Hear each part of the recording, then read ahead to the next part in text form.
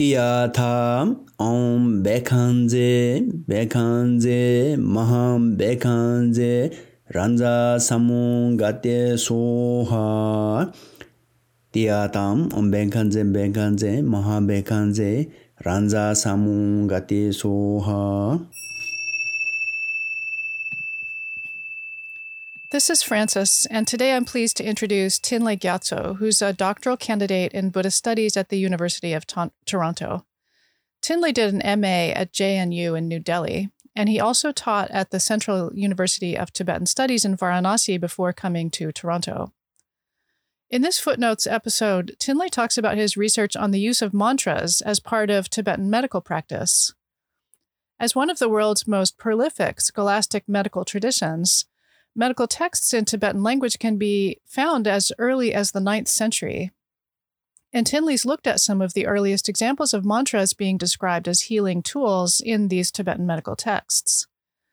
He also talks about some conversations he's had with Tibetan medical doctors now living in Toronto and how they've used mantra recitation as part of their practice.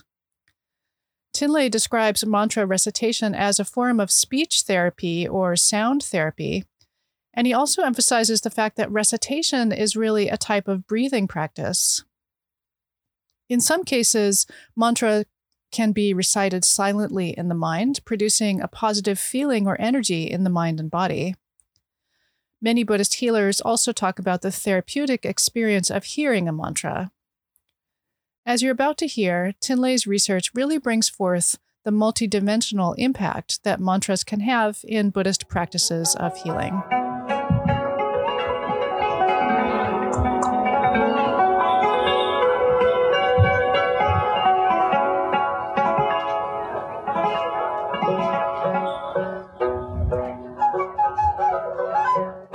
My name is Tilen, and currently I am pursuing a doctoral degree at the Department for the Study of Religion at University of Toronto.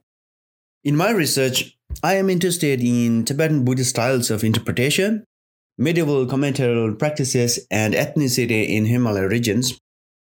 I grew up in a society where ritual healing is believed to be an act of spiritual possession rather than mere physical treatment. In this context, many forms of therapy that come from a modern medical substance are considered fruitless. The most vivid memory ever I can recall from my childhood is when I would hear our elders say, "Better to recite a mantra than to see a bad doctor."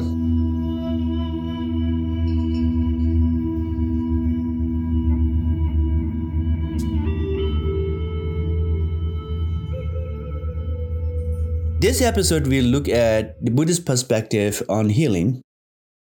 Generally speaking, Tibetan Buddhist medical healing practices have developed from Buddhist practices as well as from ancient native non-Buddhist religious practices known as Pön. In this episode, I will focus on the interaction of Buddhist canonical texts and ritual aspect of healing, and I will examine 2 mantras as examples of such interactions. Within today's Buddhist communities across Himalaya regions, both textual materials and ritual practices essentially believe the Buddha to be a so-called master of all medicines. Recent scholarship on healing practices indicate that ritual healing was transmitted throughout Tibet and other parts of Himalaya regions by Tibetan physicians and Buddhist masters starting in the 9th century. These practices were then gradually transmitted to Himalayan Buddhist communities from the 12th century onward. This podcast episode will discuss one of the Buddha's mantras on medicine. The mantra has been taken from a Tibetan canonical text that is part of the collection of texts known in Tibetan as Kanjur. I'd like to talk about how mantras shape modern Tibetan healing practices. Some of the questions I am interested in include: how firmly are these ritual mantras established in Tibetan medical texts? How do mantras play essential roles in healing practices? By discussing our current understanding of Tibetan medical treatment from a textual perspective, this episode will trace the historical development of mantras and their role in the healing process. Ritual healing practices such as recitation of mantras are as old as the Buddha's teaching themselves, stretching back thousands of years. Specific mantras such as Medicine Buddha mantra were canonized in Buddhist texts in India. Later, they were transmitted to different cultural contexts when Buddhism spread throughout Asia. And gradually, those mantras were localized in various languages such as Chinese, Japanese, and Tibetan. There is also strong evidence that mantras were developed further after different cultural and doctrinal interactions between Buddhism and native religious practices. In Tibetan medical practice, the fundamental medical treaty is known in Tibetan as Jushi or the Four Tantras. Treatment using mantra is an important part of medical theory and practice in this medical treaty. The origin of this text, the Fourth Tantra, is controversial, but most scholarship date is to the 12th century. Some leading scholars, however, such as Samten Khame, argue that medical texts, including Fourth Tantras, were prevalent much earlier and were based on native Tibetan practices. Regardless of its origin, the Fourth Tantras, with its 156 chapters and 5,900 verses, is the most influential Tibetan medical text to this day, and its instructions, including its mantras, are still memorized as an integral part of medical training for the Tibetan doctors. The Four Tantras talk about medical treatment based on diet, lifestyle, medication, and external therapies. There is substantial evidence that some medical texts and mantras practiced in Tibetan medical systems are drawn from Buddhist canonical texts in addition to coming from the Four Tantras. For instance, the mantra of the Medicine Buddha is closely connected to another important canonical text known as the Seven Buddhas of Noble Mahayana Sutra. The texts of Seven Buddhas were translated in Tibetan by early 9th century. Let me say a bit more about texts of the Seven Buddhas and its application in healing practices.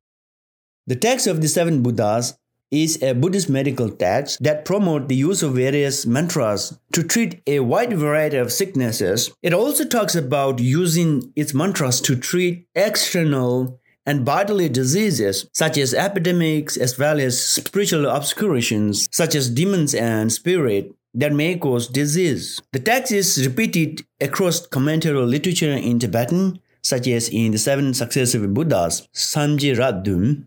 The text describes the details of various diseases and method of healing them. For instance, it emphasizes the importance of paying homage to the Bodhisattva and three jewels, which include the Buddha, the teachings, and spiritual community. So in other words, to treat a headache or even an illness such as leprosy, the text suggests offering flowers to the Buddha and reciting the mantra 1008 times in front of an image of the Buddha. According to the text, a sick man should recite the mantra to recover from physical illnesses such as headache while placing a flower before an image of the Buddha. Such recitation of mantra can be used in any other form of ritual. I like to read the mantra of the Seven Buddhas first in Tibetan, and then I like to talk a little more about the meaning of these mantras.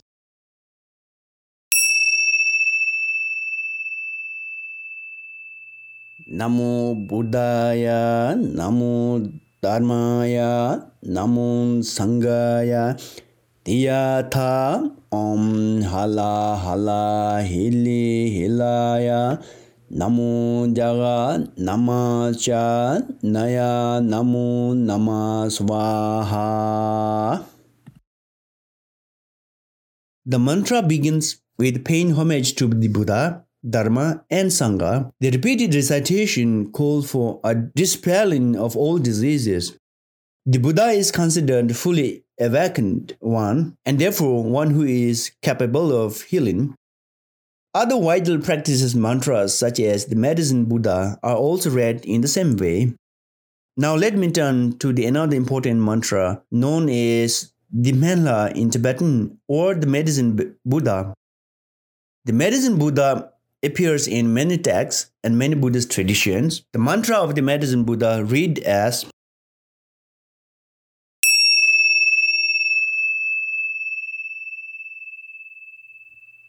Tiyatham Om Bekhanze Bekhanze Maham Bekhanze Ranza Samung Gate Soha Tiyatham Om Bekhanze Bekhanze Maham Bekhanze Ranza Samung Gate Soha. This medicine Buddha recitation aims to enable both mental and spiritual goals. It focuses on taming the mind with compassion. The mantra begins with a call to eliminate physical suffering and the purification of mental burdens caused by negative thought and karmic consequences. It also calls for the elimination of all the true causes of suffering within the mind. Generally speaking, the Medicine Buddha mantra emphasizes a holistic approach. It focuses on the elimination of bodily suffering and also gradual path to spiritual alignment. From a Tibetan Buddhist perspective, reciting the mantras repeatedly leaves imprint on our mind so we can actualize the path offered in the mantra. In this context, recitation is an emanation of ourself. When the mantra emanate from our body, anyone's suffering can be illuminated and become fully awake.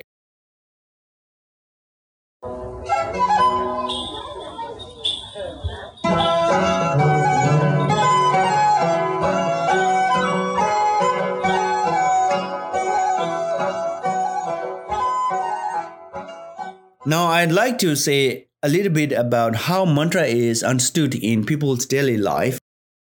I talked with a retired Tibetan medical doctor now living in Toronto who has more than 35 years of experience studying and practicing traditional medicine. Throughout his professional life, recitation of mantra was one of his main forms of treatment. He believes that recitation of mantras can help healing illness better than many substances, and he said that the recitation of medicine Buddha mantra is also a path to spiritual position. According to him, this mantra is considered the highest form of healing. From a Buddhist practitioner's perspective, mantra recitation is speech therapy. It works to bridge the gap between mind and body. Literally, man implies mind and tra implies protection. When the body and mind are inconsistent or imbalanced, speech or sound mediate and balance it. A mantra is also a form of breathing. In Tibetan medical texts, breathing is energy, and every action is breathing and balancing. In terms of meditation, silence can also involve a mantra. In other words, in this case, a mantra is a form of praise, which create harmony and produce positive energy. It is the pure energy of sound. In Tibetan medical healing, it is believed that while a disease is present in our body or the environment, it is caused by subtle energetic imbalance and disturbance. Recitation of mantra is seen as the energy of sound, which is a remedy for imbalance and which can identify a root cause and treat it. Reciting and receiving mantra, known as sound transmission, also involves hearing and experiencing mantra, and experiencing a mantra is also a form of healing.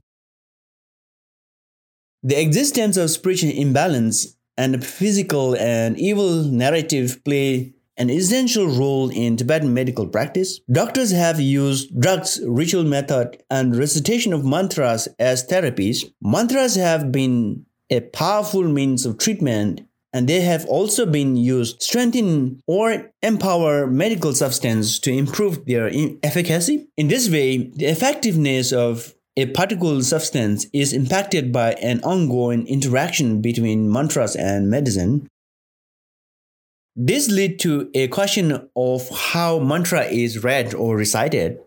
A repeated mode of recitation mantra is usually understood as a means of producing sound energy, but not as reading a text, and such an act of recitation does not require a physical text or textual object. Texts such as the 7 Buddhas or the Medicine Buddhas are called upon only if it is necessary and are used symbolically rather than as a medium of communication. Some scholars might see this as mere act of spiritual reverence. However, this is an ongoing interaction between the Buddha and his teaching on the realization of suffering.